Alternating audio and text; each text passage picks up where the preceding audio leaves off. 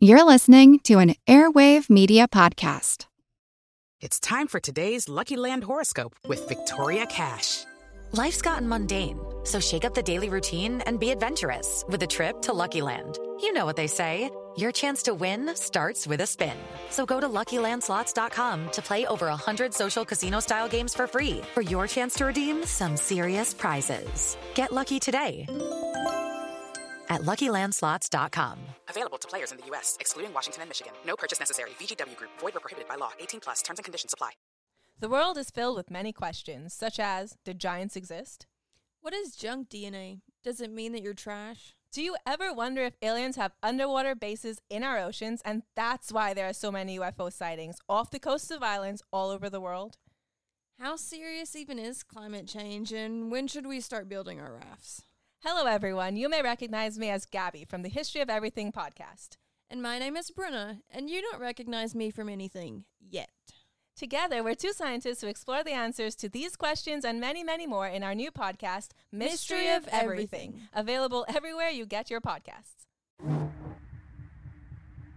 Since ancient times, men have speculated about creatures in the sky. Modern culture is full of extraterrestrials in fiction and in folklore. If the testimony of witnesses is true, we are being visited by a variety of strange creatures. Tall, blonde Scandinavians, perhaps coming in peace?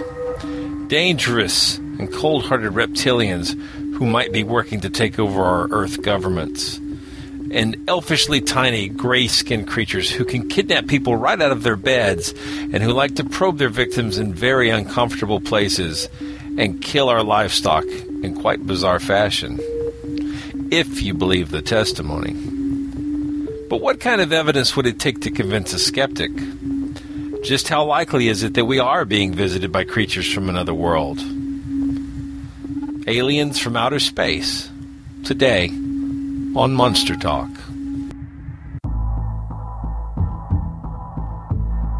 It's actually quite unlike anything we've ever seen before. A giant, hairy creature, part ape, part man. In Loch Ness, a 24-mile-long bottomless lake in the Highlands of Scotland. It's a creature known as the Loch Ness Monster.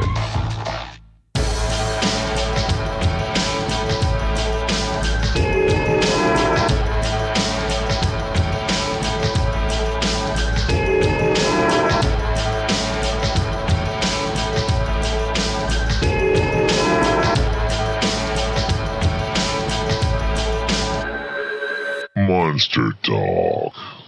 Hi, welcome to Monster Talk, presented by Skeptic Magazine. Monster Talk is the show that examines monsters under the bright light we call science.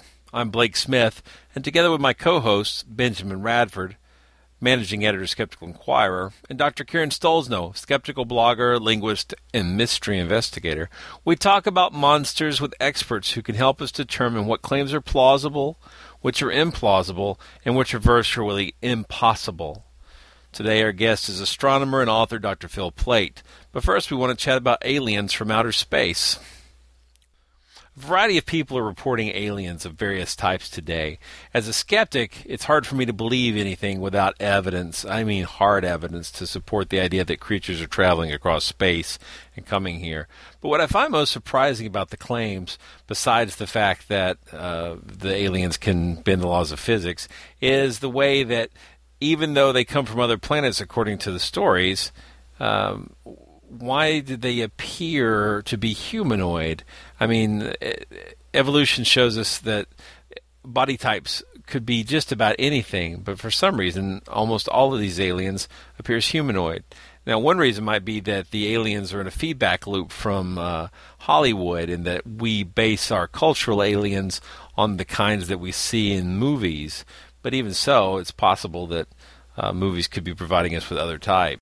Well, yeah, but it's easier for special effects creators in films to make a humanoid creature than I mean, I remember there was someone was talking about the original. It was either Doctor Who or Star Trek, and someone was complaining about the early series about why is it that all the aliens look more or less like people, and of course the answer was, well, that's what's cheap to do with the makeup. But it is interesting in just looking at the history of aliens, because I would argue that the history of aliens in popular mythology shows that that the original aliens were much more monstrous, if you will, than the ones we have these days. You look back at, for example, War of the Worlds and other stories of aliens around that time. There are aliens that are coming to Earth to threaten us, to destroy us, and this and that. Whereas, of course, over the last, say 30, 40, 50 years, there's been this change, sort of as you talked about. So from where we go from a monstrous, evil, threatening alien to sort of a good guy, warm, fuzzy. We bring peace and messages. If you don't, do better about the Earth and clean up the Earth and peace and love and all that. So I would say that, in my opinion, aliens certainly began as monsters. They've since then become more cuddly and friendly. You make a good point. Of course, H.P. Lovecraft was writing way back in the 30s and 40s. And his stories dealt with aliens that were nothing like human. In fact, humans were less than significant, and it really kind of demonstrated a level of cosmic horror that was Did you say the cosmic horror? No, I said cosmic horror that was not known before. Okay. That's okay. I just want to make sure we're on the same topic here. Anyway, I love Lovecraft, and his aliens were not humanoid at all. So where do you think stories of alien abduction came from? Do you think that they were born of Whitley Strieber's Communion book? No. I think the earliest ones that were really important culturally were Betty and Barney Hill's abduction. Their abduction was the one that really sort of set the stage for what we think of as modern alien abduction, including memory loss and lost time, that kind of thing. Well, they sort of introduced it into the popular consciousness. And, of course, there's a lot of evidence that the story that they had was influenced, or at least Barney's story was influenced quite heavily by the Outer Limits television show, back to the idea of aliens on television influencing the way the aliens look in the cultural mythos.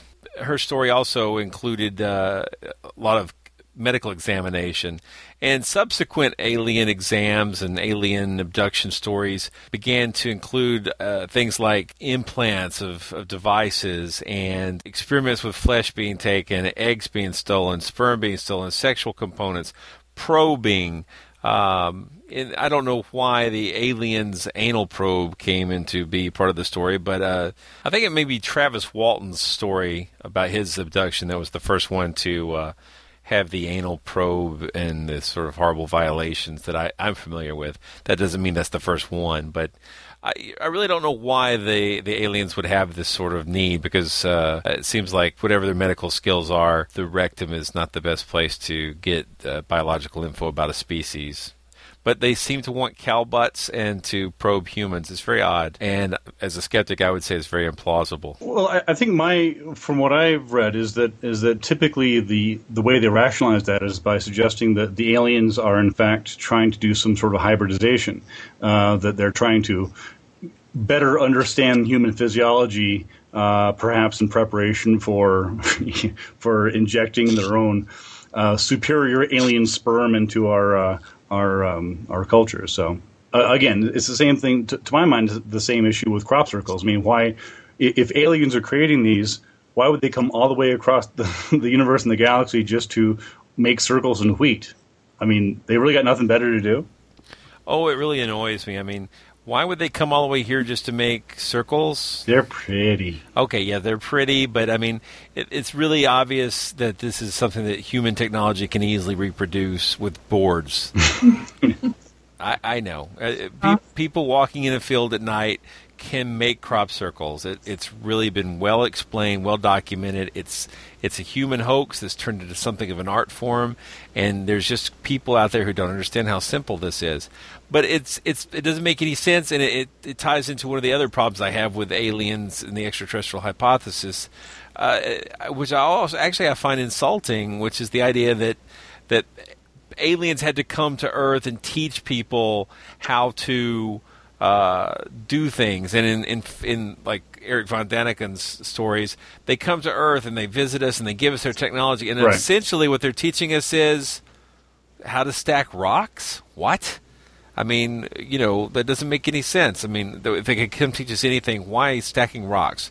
It's ridiculous. And yeah, the rocks they were stacking were very large, but it's possible to do with human equipment, ingenuity, and strength, and working together. And it's insulting to suggest that we needed space aliens to come down here to help show us how to stack rocks. Ridiculous. Well, the whole notion that people and humans aren't smart enough to be able to pull these things off without extraterrestrial intelligence is just frankly insulting. I mean, in fact, I think in Karen's recent piece in the Coral Castle, I think that it touches on that as well. Yes, it does. That's one of the theories, that Coral Castle was created by aliens, or that Ed Leeds-Scanlan was somehow assisted by aliens. But I don't know if it's an insult so much as just a way of explaining things that people can't understand, something they resort to. Yeah, it's that classic component, or the thing we keep running into, the argument from ignorance. It just keeps coming up again and again. It's, in this case, aliens, help build Coral Castle, or aliens are responsible for building crop circles, or aliens are responsible for the pyramids, or aliens are responsible for our rise from primitive man to our current intelligence, or lack thereof. But whatever. I think, if you're going to claim aliens, you need to have proof, and there just isn't any. And, one of the things that keeps coming up is that I see in television, especially like Linda Moulton Howe's Earth Files, is aliens being responsible for cattle mutilations and animal mutilations. And in these stories, they talk about animals who have their soft parts removed. Their rectums are cored out, as they say, their lips removed, their tongues removed, just their eyes with laser precision. But I happened to run into a neighbor who just came back from a deer hunt, and he had a very strange experience to report.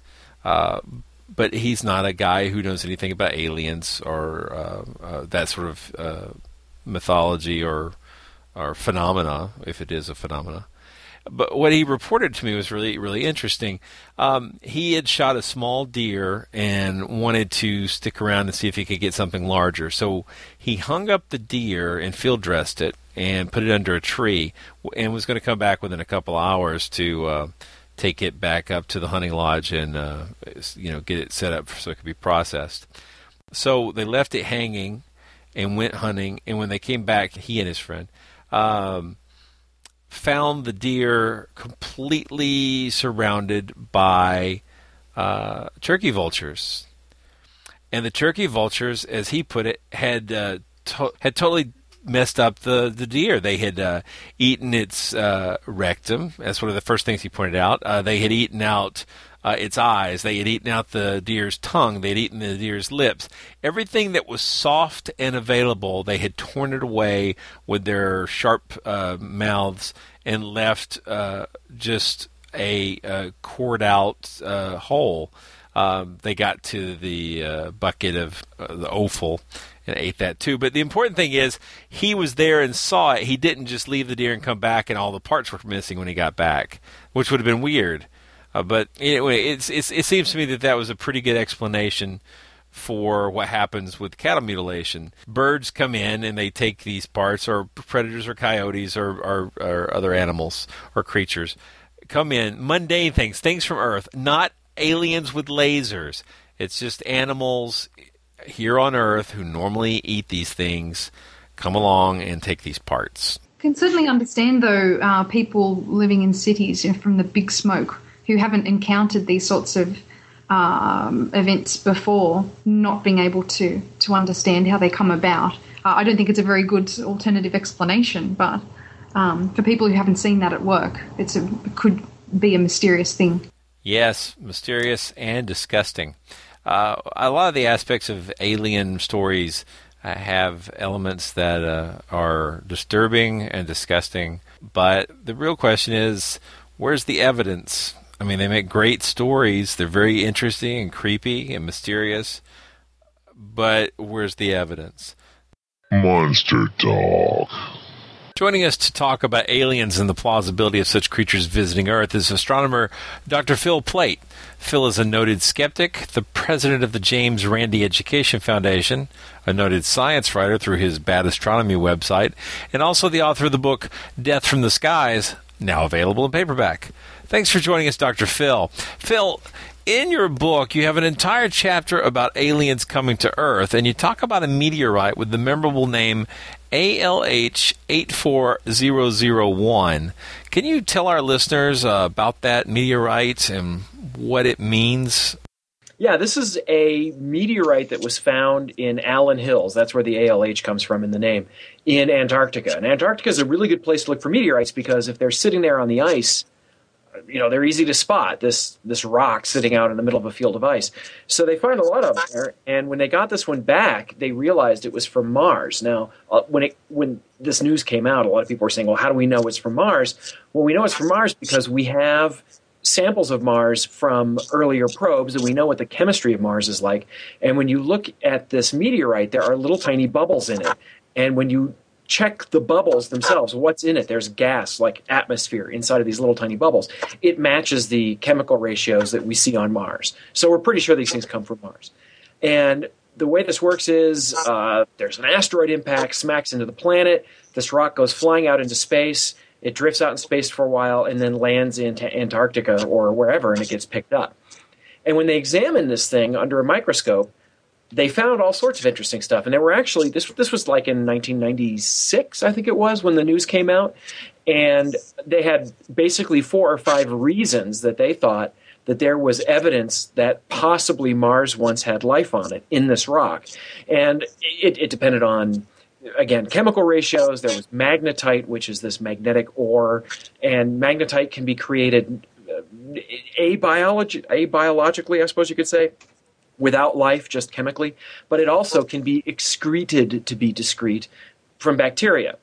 And then the last thing they found was this little wormy dude, a little segmented thing, that looks like a bacterium, but it was really, really small, much smaller even than bacteria on Earth. And it was a big uproar and a hubbub and a fuss and a foo-for-ah and whatever other sort of 200-year-old phrase you can think of. And it sort of died away because the evidence wasn't that strong. Now, NASA has released some new stuff saying, hey, maybe we were right all along. It looks like this magnetite may have been, indicating that there was life on Mars. I'll be honest, I've not read the papers yet. I'm a little bit behind. I've got them sitting on my computer. I don't want to comment too much on the new stuff until I actually read the science. But a lot of people are going ballistic about this, thinking it's pretty cool. Well, what kind of life forms are we talking about? Giant lumbering tripod bug-eyed monsters. Well, it's a little rock, so they're not like riding the magic carpet from Mars to here. So we're talking fairly primitive bacteria. But again, this evidence, there's no smoking gun. From what I've read of the papers, they're saying, yeah, we can't exclude life. It's not like it's there it is in a petri dish, but it's interesting. Well, given the climate of Mars, what would you expect to see in its inhabitants? Well, nowadays I'd expect basically nothing. The atmosphere is only 1% the pressure of Earth's. It's almost entirely carbon dioxide, which is a relatively inert gas, although trees can breathe it, and we don't see large-scale vegetation on Mars. On the other hand, Mars has a lot of water. It's in the form of ice. It's frozen, but it's got a lot of it. They keep finding it closer to the equator than they expected. They're basically meteorite impacts that when they hit the surface, they dig down a little bit when the crater's excavated. And there's an orbiting probe there, Mars Reconnaissance Orbiter, with a super high-resolution camera. And these pictures of these craters, some of these craters are fresh. They're only a few years old. And there's ice all around them. And they say, yeah, it's water ice. We can tell. So there's plenty of ice on Mars, or water in the form of ice. The question is there any liquid water? Because we don't think that bacteria can do too well evolving in ice, but in water they do pretty well. The question is, is it still there? And that's the question that's hard to answer without going there with a pickaxe and finding out. From what I've heard, we can. There are studies taking place at places like Yellowstone, and that we can tell a lot from the geothermal activity there, and that potentially, if life forms existed on other planets, we'd be talking thermophiles or something like that. Yeah, that's an interesting direction that this thing has gone. These so-called extremophiles, bacteria or critters that live in super high temperatures, super cold temperatures, things that would poison us instantly. These black smokers, these vents at the bottom of the ocean that have these tube worms around them, and there's a tremendous amount of sulfur, and the water is basically well above the boiling point, although there's so much pressure down there that the water doesn't actually boil. And life is there, and it makes me wonder, did the life evolve first in places that were more habitable and then adapted to those extreme conditions, or did they evolve in those extreme conditions? And there are bacteria that they found in a South African mine 2 miles underground that live off of rocks that have radioactive decay in it, and the radioactive decay creates chemicals that these bacteria live off of. So these things never see sunlight, but they have an energy source. So you never know. And what you said, Karen, about Yellowstone, there are weird bacteria that eat the sulfury minerals that are bubbling up in the, what is it, the devil's pothole, devil's teapot, the really crazy colored pond in Yellowstone. Yeah. And there are bacteria that live off this stuff. So it's not crazy to think that on Mars, on Europa, a moon of Jupiter, or Enceladus, a moon of Saturn, there could be life even under those extreme conditions. Phil, do you have any reason to assume that life that you might find on Mars or Jupiter would come to Earth to anally probe hillbillies or anybody else? Yeah, I get this question a lot when I give lectures, especially when I'm talking to kids. They always ask me if I believe in UFOs and aliens. And there's a long answer to it, but I usually say no and yes. I think that given what we know about astronomy, how many stars are in the galaxy, how many stars are like the sun, and we're starting to detect enough planets orbiting other stars to get statistics. And it's looking like, at a minimum, 10% of the stars in the galaxy have planets. So you're talking about tens of billions of planets. Some of them are bound to be Earth-like. Some of them are bound to be able to support life. So, yeah, sure. I think statistically, it's a near certainty that there's life out in space. The question is, are they coming here to anally probe hillbillies or cut the butts out of cows, which I think is silly because honestly, you just have to come to Earth once. You cut one butt out of a cow, you take it home, and you clone it. It's a lot cheaper. So I'm not seeing it. I'm not seeing the evidence for flying saucers. And every time I write about this, I get a million UFO people commenting saying, "What about this? What about this?" And I say, look, I'm really clear about this. You cannot show me a fuzzy video. You cannot show me a fuzzy picture. Even a picture is no longer trustworthy with that whole Photoshop thing that the kids are using on the inner tubes and the tweeter today. So you gotta have more than that. Show me a piece of metal with a non-terrestrial isotope ratio on it. Show me freaking Klaatu and Gort walking out of a flying saucer on the White House lawn. It wasn't really a White House lawn in the movie, but give me a minute here. That's what I want. If you're going to make a claim that there are aliens coming here and visiting us and want us to be good to each other and all of that stuff, I'm going to need more than a fuzzy picture of a street light. Phil, how does isotopic evidence actually demonstrate what planet a metal comes from? Well, it's not concrete, or it's not 100%. But basically, where the Earth formed in the solar system and the processes it's gone through over time, you get a certain ratio of elements. If you look at, for example, uranium, let's just say. There are different forms of uranium. It's not just all one thing. It depends on how many neutrons are in the nucleus of a uranium atom. They all have the same number of protons in them. I think it's 92. But they have different numbers of neutrons, and that gives you isotopes. So there's uranium-235 and there's uranium-238 and all these different things.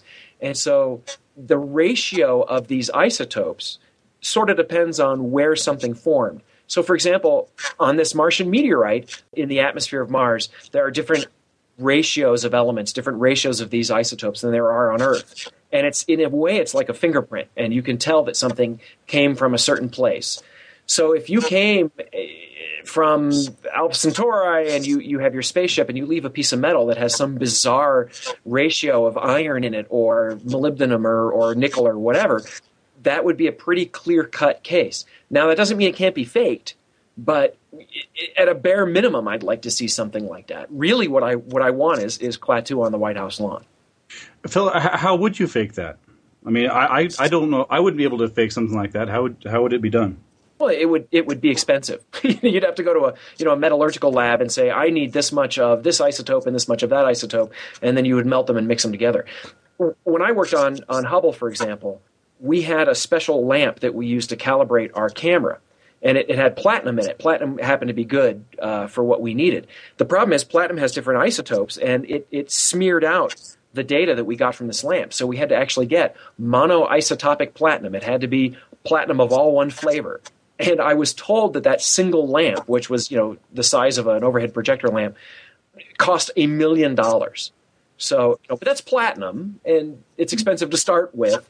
But there you go. It would be very expensive to do this, but not, if you were a wealthy billionaire and had a wicked sense of humor and plenty of time, it wouldn't be impossible.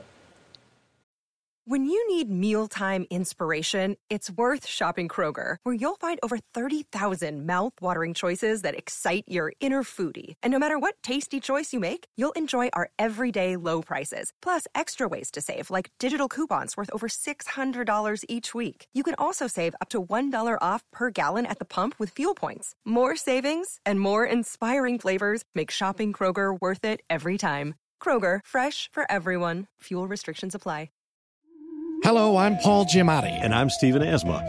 Each week on Chinwag, we dig into the weird topics you wonder about, that you care about. The stuff none of us are totally sure of, like the Bermuda Triangle, Mothman, consciousness, philosophy, UFOs, ghosts, or, say, Bigfoot. So who's to say that there's not alien species that are Sasquatch? Like I'd seen a ghost, and I would hear something walking and breathing. Maybe every path is right. I will accept as a premise that every path is right. That is a face on Mars, eyes, nose. It kind of looked like Wilson the volleyball. Some people enjoy the waves or whatever crashing, and I enjoy listening to a quantum physics audiobook. I do think there are many things in the world that we just don't understand and probably won't understand. That's our whole show. So join us every Wednesday on all major podcast platforms and find us on Instagram, TikTok, and Twitter at ChinwagPod and Wagon. The claims are certainly never that complex. They're always very superficial. Well, yes, it's crushed corn stalks. No human could have walked on these. Clearly, this was trans-dimensional humans, yeah. It's my favorite line from Ghostbusters. No human would stack books this way. That's like it should be the skeptic mantra. You probably get asked this all the time, but what's the way that you like to describe this big astronomical issue that we often overlook, which is how big is our solar system? Can you talk about that? I think one of the problems with the whole UFO thing is that we all have a lousy sense of scale, and people just don't understand how far away the stars are. You really, honestly, either have to have aliens who can live practically forever, or they have to have faster than light drive. And as far as we know, faster than light drive is impossible. And look, the Pluto probe, the New Horizons probe, which is like halfway to Pluto, is the fastest, as far as I know, the fastest probe that has ever been launched. And it's going to take, 9 years to get to Pluto? 9 years. And so that kind of gives you a sense. I actually filmed a documentary recently where we built a scale model solar system on a football field. I actually went to the Colts stadium here in Denver and put the sun on the goal line and put Pluto on the other goal line, and the Earth. I'd have to look at the numbers, but I think the Earth was like 2 yards away or something crazy like that, and it would have been smaller than a grain of sand at that scale. The solar system is huge. It would take you 70 years to drive to the sun. Now wait a minute, do I have that number right? It might be 70 years to fly an airplane to the sun, but it takes decades to get there in any sort of terrestrial conveyance, and even our rocket. It took 3 days to get to the moon with Apollo.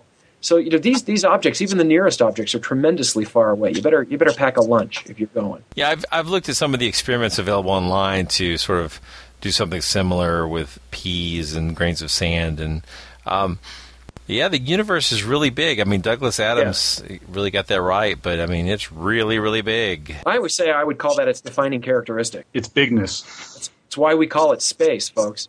I went to see 2012, and oh, so sorry. The beginning of that film, yet another example of Hollywood getting it wrong with the big graphic showing the planets close together for the syzygy.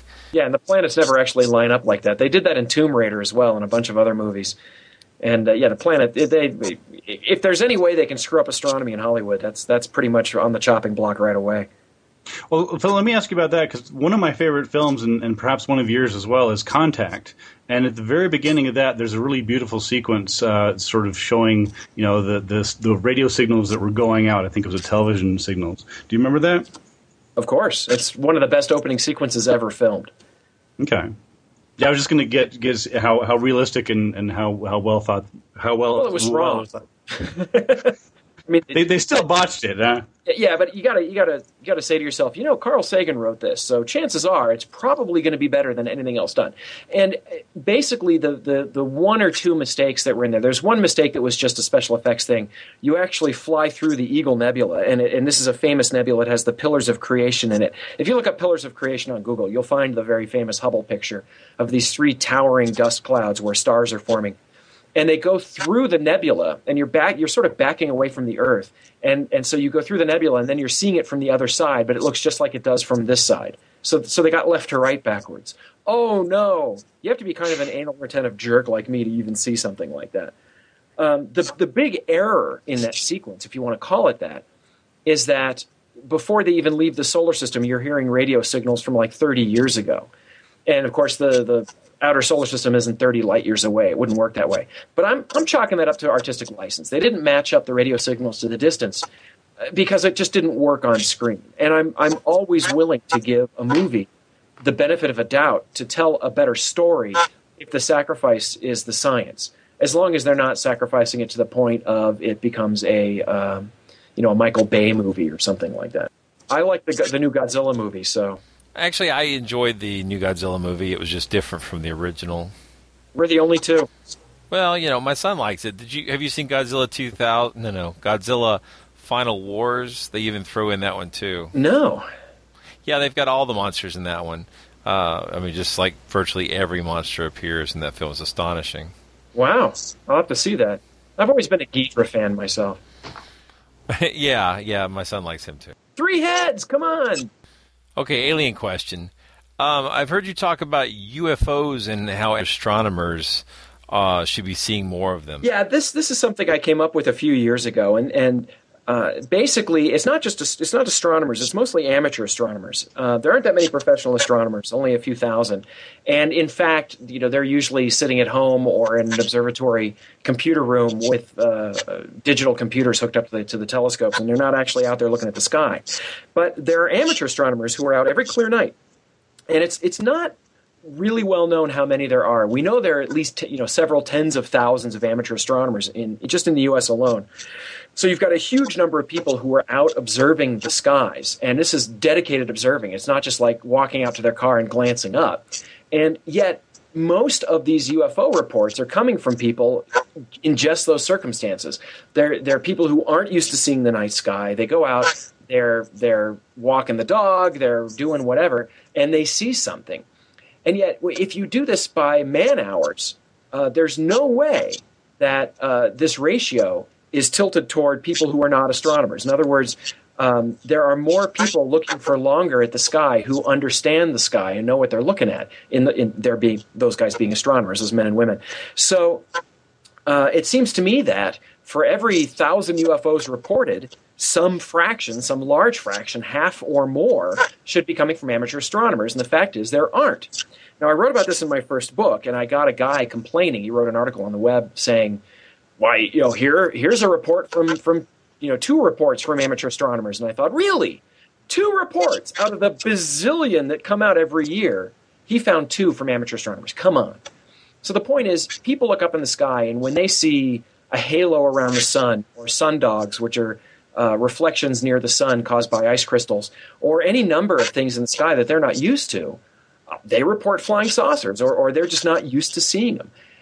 That's my argument. And Stan Friedman, the UFO guy, Stan Friedman, took offense at this basically saying that astronomers are too busy looking through their telescopes to see it. And I thought that was pretty funny because I'm guessing he must either not know very many amateur astronomers, or the ones he knows must be very odd, because most of the ones I know are constantly looking up with binoculars or just their eyes in between looking through the eyepiece. And so my argument, I think, still stands. Most of these reports should be from amateur astronomers. They're not. Ergo, most of the reported UFOs are not real flying saucers. They're mistaken identity. Yeah, this hits on a common problem in cryptozoology and a lot of paranormal, well, almost every aspect of the paranormal investigations I look into, that people argue from ignorance. It's I don't know what it is, so it's an extraterrestrial vehicle. I don't know what that animal is, so it's a Bigfoot. This just keeps happening all throughout, where people admit they're ignorant, but fill in the blank with the thing that they're most comfortable with putting there. Yeah, it's aliens of the gaps, I guess. Like God of the gaps, where religious people always say God did it when there's some gap in our scientific knowledge. It's the same sort of thing with flying saucers. I didn't understand that. Therefore, it must be transdimensional aliens from the future who have come back to, anally probe me. And it's funny because a lot of these really classic UFO examples, like the Phoenix Lights, are completely explained with military maneuvers and different things like that. We know that the stealth bomber and the SR-71, well, the SR-71 is a better example, the old Blackbird, is 1970s technology. It was completely secret until relatively recently, and the top speed of that machine is still top secret. So we're talking about stuff that's been around for 30 or 40 years and is still being held secret. What the heck does the military have now that they're not telling us about? So that's not a conspiracy theory. That's just plain and simple logic. They've had 30 years to improve on the SR-71. Who knows what's up there, and could be mistaken for a flying saucer. And we know that people mistake ordinary stuff for a flying saucer. It happens all the time. Yeah, the hypothesized Aurora craft and even the blimp craft, people say that it may be accounting for some. And you know what else? The unmanned vehicles, those things can do G-force maneuvers that a piloted craft can't do. Right, and we've seen a lot of those as well. There are plenty of these, what are they, UAVs, is that right? Unmanned automatic vehicles, aeronautic, I don't remember what it stands for. But yeah, you get these things, and that's where they got a lot of the telemetry over Iraq during the First and Second Iraq Wars and all that kind of stuff. And again, yeah, you're right. Those things are designed not to be seen, but there are other craft up there. Whenever I see a report that says, I saw several lights flying in formation, did right-angle turns, my first thought is wedding candles. You take a garbage bag and you tie a candle underneath it, and the candle heats the air up, and it basically turns into a hot air balloon. And these things have been it happens all the time in the summer. That's when a lot of people get married. And they can fool people. There was a pilot, I've got this on my blog someplace, a pilot from New Jersey who actually was interviewed by the news. And of course, they love talking to pilots because people assume, A, pilots are authority figures, and B, pilots know the sky. And in fact, that's not really true. And not necessarily true, I should say. And this guy was saying, I saw this thing and it did a right angle turn in the sky and shot off at high speed. And it was shown conclusively that this was basically a collection of balloons that this guy was fooled by. So you can't trust any of these reports. Eyewitness reports are the worst things to trust, even from somebody you might think is an authority. Yeah, there's so many times I've seen things, positions where I watched aircraft, and it appeared that they were standing still in the sky, and then I would change position, and it would appear that suddenly the aircraft had started moving really fast, which was odd. Oh, heck, if you're driving and the moon is rising through the trees, it looks like the moon is following you. And that never worked for me. It works for my daughters, but not me. It doesn't look like that way to you? I've never been able to see it. Well, you're inhuman. Bill, speaking of claims, UFO and alien claims, it's ironic that you live in Colorado and a lot of these claims seem to be coming out of there at the moment. And in fact, today I was writing about the ET Commission in Denver, the proposal for that. Could you tell us a bit about that, if you've been following that? Yeah, actually, I heard about it and then started writing up a blog post and then saw yours. So mine will go up pretty soon, too, linking to yours. Yeah, there's this guy, Peckman. Yeah, he actually had made a bit of his name for himself before the alien thing because he was trying to get the Denver City Council or the Denver government to establish an Alien Affairs Commission.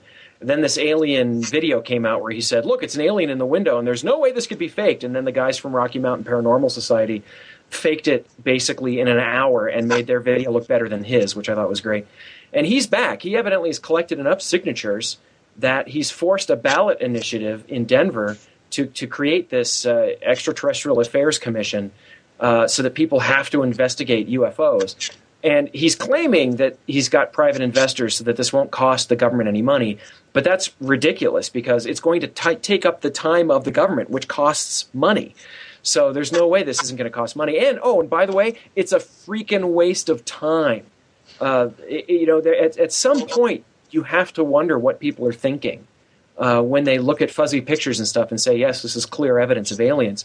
And this is a colossal waste of time. Happily, there was a government official in Denver saying, I have real things to worry about. I don't need to worry about this made-up stuff. So I was pretty happy about that. Well, I hear that he'd falsified a lot of those signatures that he'd collected as well. Yeah, I saw that on your blog post, but I didn't have time to look that up. Where did you hear that? Well, apparently I've been told by a number of sources, by the guys from the Rocky Mountain Paranormal Society, and also there was an article in the Denver Post claiming that I think he'd collected about 10,000 signatures and only 4,000 of them were valid, but that was sufficient for this to be put onto the ballot. Oh, I see. Okay. And I guess some of them were, Alf, E.T., Klaatu. I guess, yeah, 6,000 of them, some of them, yeah. Do you think this will get passed? And the thing is, it very well might. And that's the part that kills me. There might be a real thing here. Carl Sagan used to say that, I think, that whether these are mass hallucinations or really aliens coming, either way, it's interesting. Why are people reporting so many UFOs? And I think it's actually a lot more mundane. Of course, we crave this sort of excitement. That's why we go to movies about aliens and why we read science fiction. But when you come down to the reality of it, honestly, when you look at these things skeptically, these photographs, these videos, these stories, there's just nothing to them. And the UFO people get so upset with me when I say that. And it's like, but how can you claim this is an alien when it's so easy to fake a picture better than this? And so I just don't see it. And I think spending a lot of money on it is just not worth the time. Well, there's an interesting parallel with the monsters as well. I mean, there are people who have tried to get actual U.S. government-sponsored expeditions to locate Bigfoot and Yeti and things like that. So there's always somebody out there who's complaining that the reason we haven't found these monsters is because no one's thrown money at it. So yeah, except every Yahoo out in the middle of nowhere sees them, and there's tons of video of them completely faked. And honestly, I don't think this is something the government should be investigating. It's a little bit like SETI, the Search for Extraterrestrial Intelligence. That was a NASA project, and they got basically booted out by Congress. In my opinion, I think that's probably the right decision. I don't think NASA should be doing something like that. I think that's something that should be privately funded. They are privately funded by Paul Allen from Microsoft, for example. They get funding from other people as well. And it frees them up to be able to do things the way they want. And in fact, SETI is advancing in leaps and bounds. They've got the Paul Allen Array out in California, and Seth Shostak, one of the lead astronomers there, is fairly convinced that, statistically speaking, if there are alien civilizations broadcasting in our galaxy, we should be able to detect them within about 20 years. I was going to say there's the SETI at Home project too through UC Berkeley if people want to get involved in this. Right, that's been out a long time. That's a screensaver you can download for your computer. Right. And it runs when your computer's not running. And basically, it gets you get sent packets of SETI data that they collect using radio telescopes. And you get that, and your computer's used to process little pieces of it that then get sent back to the central computer, which puts them all together. Because basically the amount of data they get, it's just impossible to analyze it all. And this has been running for years, and it's pretty cool. And you never know. The person who actually finds that one packet that shows that ET's calling us might be somebody, who's basically not happen to be playing World of Warcraft at that particular moment. And it was actually the first of these background processing devices, and there's a bunch of them out now because it's just too hard to build a computer fast enough to do all this. But if you get 100,000 people with this screensaver on their computers, that's a lot of computing power. It's certainly a lot more than even a single supercomputer 20 years ago was. It's a pretty cool idea. Phil, have you ever worked at Arecibo or been to Arecibo? No. Chupacabra lore suggests that the astronomers there may also be doing genetic research, and that's what caused the Chupacabra to come into existence. Really? Because there's a radio telescope there. They're doing biological engineering for things to suck on goats. Well, see, now it sounds silly when you say it. Right. Well, we do have genes, and I actually have used my genes to reproduce once, so I guess that makes me something of an expert. And you're wearing jeans, right? Flannel, actually, but no, fleece. Ooh, fleece, which comes from... We've come full circle. Phil, how does the James Randi Educational Foundation's charter deal with matters like UFO claims and claims of extraterrestrials visiting the Earth? Is that something you have to deal with or foresee having to deal with in the future? That's actually a tougher question than you might think. You know, for example, in my opinion, if aliens are coming to visit the Earth, they're natural, right? They evolved on another planet. They developed the technology to create wormholes or some sort of very fast travel to get here. And so if they come here, it's not paranormal at all. It's totally natural. So at what level, you know, how do you define paranormal? And we could argue about that for a long time. But if you're talking about maybe fairies or something that just is completely not supported by modern science, fairies, gnomes, I don't know, maybe even Bigfoot might count because there's no sort of biological antecedent for Bigfoot, so maybe that would count. The charter for the JREF, you know, I don't know if you could really call it that, but just our mission is to educate people about science and to be skeptical of claims, to demand evidence of people's claims. So look, you know, if somebody comes up and says, "Here's Bigfoot," it's like, "Oh, look, it's Harry and the Hendersons," and we take them to a biology lab, and they say, "Yeah, look, this is a genetically clear example of a hominid that is not, you know, human and matches the description of Bigfoot," then yeah, you know, we'll be talking about it. But until then, these are just claims without evidence, or at least very sketchy evidence. And so in that sense, it falls under everything else that the JREF does, and that is show us the evidence, and let's use good science and logic to determine what we're looking at here. The JREF is as interested in claims of pseudoscience as claims of the paranormal, isn't it? Well, sure, and it's one of these things where, again, what's the dividing line? If you have guys running around, you know, misinterpreting thermal camera readings and claiming everything that bumps in the night is a ghost, is that a pseudoscience or is it paranormal? And I would say, hey, it's both. It just depends on, I suppose, what it is you're talking about. Anti-vaxxers, all the alternative medicines that we know don't work, like chiropractic and homeopathy and acupuncture, those might be more pseudoscience than paranormal, unless you can show me that homeopathy, which, you know, in the end is just distilled water, if that does work, that goes against every law of science we know. So it would kind of have to be paranormal if it worked. Happily, we know it doesn't any more than the placebo effect. So it's not even a pseudoscience. It's just garbage. Okay, here's a question for you. And this may not be very scientific, but it might be something we do with future guests as well. What's your favorite monster? Oh, my gosh. I don't know. When I was a kid, I was always partial to Godzilla. I liked Gamera, too. I had to think about turtles. I liked turtles a lot when I was a kid. Really interested in them. But I don't know. I kind of like... Gamera's very neat. He's filled with turtle meat. Thank you. I in fact, liked Cloverfield a lot. The monster itself was interesting, but I liked the movie. Yeah, I thought his parasites were as frightening as he was, or she was, or it was. Scared the crap. I watched it again recently, and I thought, yeah, still pretty good. I don't see what everybody was complaining about. Yeah, I was kind of sickened by the handheld camera, but I liked the movie. And I like, if I had to say what's my favorite monster movie, for a sufficiently broad definition of monster movie, I would go with 5 Million Years to Earth. What was released in England is Quatermass in the Pit.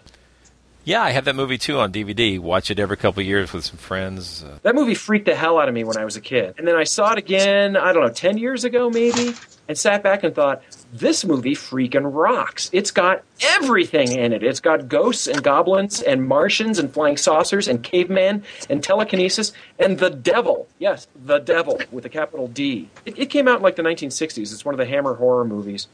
And it's very slow to start, and then it's a ridiculous movie. I mean, it just builds on ridiculous premise, and then ends with London being destroyed, and it's just fantastic. Not a very happy, feel-good ending. It's one of the reasons I love it. Yeah, I love this movie. I watch it, like I say, I watch it every few years, that one, and I like to watch John Carpenter's The Thing. Both of those movies just really work well, even after all these years. That's my favorite horror movie. I can't even imagine a better horror movie being made. There's actually a scene in the movie where you see a guy. I mean, the premise of the movie is they unearth this alien in Antarctica, and it can change its shape. It actually becomes a person. It takes you over. And there's a scene in the movie where you see it approaching a doorway, and you see a guy's shadow on the door, and you never find out who that guy is. And there's literally no way to know. You can narrow it down to 2 people, but you never know which one it is. And they did that on purpose to keep the suspense going. You really just don't know who's alien and who isn't. It's a fantastic movie. Yeah, The Thing has a rather bleak ending, too. Another happy, feel-good ending, yeah. Man, it's depressing. Yeah, a lot of these alien visitation scenarios aren't very happy. Is it a better ending than the ending of the original Invasion of the Body Snatchers in the 77 version with Donald Sutherland? It's the same sort of feeling at the end. You're like, oh. Yeah, not a happy ending. And I'll say that 2 of my favorite movies of all time, both directed by John Carpenter, both star Kurt Russell, the other one being Big Trouble in Little China. Also, for a broad enough definition of monster movie, there are monsters in it. Since we're talking about infrequently filmed scary movies, what do you think about the British film Curse the Demon? Have you seen that? Of course. Yeah, I like that one because the hero of the movie is a skeptic. Yeah, but he's wrong. But in the end, he figures it out. Well, he's wrong, but when presented with incontrovertible evidence of the supernatural, he uses his knowledge of the paranormal to thwart evil. That's another movie that, honestly, when I was a kid, it freaked the hell out of me. It's a giant bat demon which picks you up and shakes you to death and throws you down. And you only see it twice, in the very beginning and the very end of the movie. But the tension in the movie, when the hero is running through the woods and this thing is chasing him, that's honestly very tense. And in fact, there's a Kate Bush song that actually samples that scene. Yeah, for Hounds of Love, but she couldn't actually get the rights. They had to re-record it. It's coming, yeah. Yeah, it's in the trees. It's coming. You got to be a complete, monster dork to know this stuff. Hey. Okay, a lot of the information we talked about as far as aliens comes from your extensive familiar with science fiction and science, and you've written about this in your new book, Death from the Skies, which is out in paperback now, right? The paperback came out a couple of months ago. The paperback cover is a lot cooler. It's like this comic book. Nathan Fox, it's a famous comic book artist who did it, but it's a really terrific cover, and it's a great book, and it may just save your life. Extraordinary claims, Phil. Thanks for joining us today. Monster Talk. Today you heard from Dr. Phil Plait, author of the book Death from the Skies, talking with us about the plausibility of aliens from another planet visiting the Earth. While the existence of aliens within the confines of the universe seems plausible from a statistical perspective, no evidence of such creatures has been verified by science. As scientists go on searching the skies for signs of intelligence, we'll continue to do our part to try and promote it down here. I'm Blake Smith, and on behalf of Ben Radford and Karen Stolzno, thanks for listening to another episode of Monster Talk. You can join other skeptics and believers in discussing these and other topics at the Monster Talk section of the official Skeptic Forum, www.skepticforum.com. You can read more from Ben Radford at Skeptical Inquirer magazine and on his Live Science column. And you can hear more from Dr. Karen Stolzno at badlanguage.com. That's bad-language.com, skeptic.org, and at her CFI blog, The Naked Skeptic, or even on Twitter. You can get links to my articles and some ridiculously bad puns by following me on Twitter, twitter.com/Dr. Atlantis. These links, of course, will be available in the show notes. We appreciate your patronage and hope you'll leave us reviews on iTunes. It's a free way to let us know how we're doing. The show's theme music is by Peach Stealing Monkeys. The introductory music is by Man Manley, and all music is obtained with permission via musicalley.com.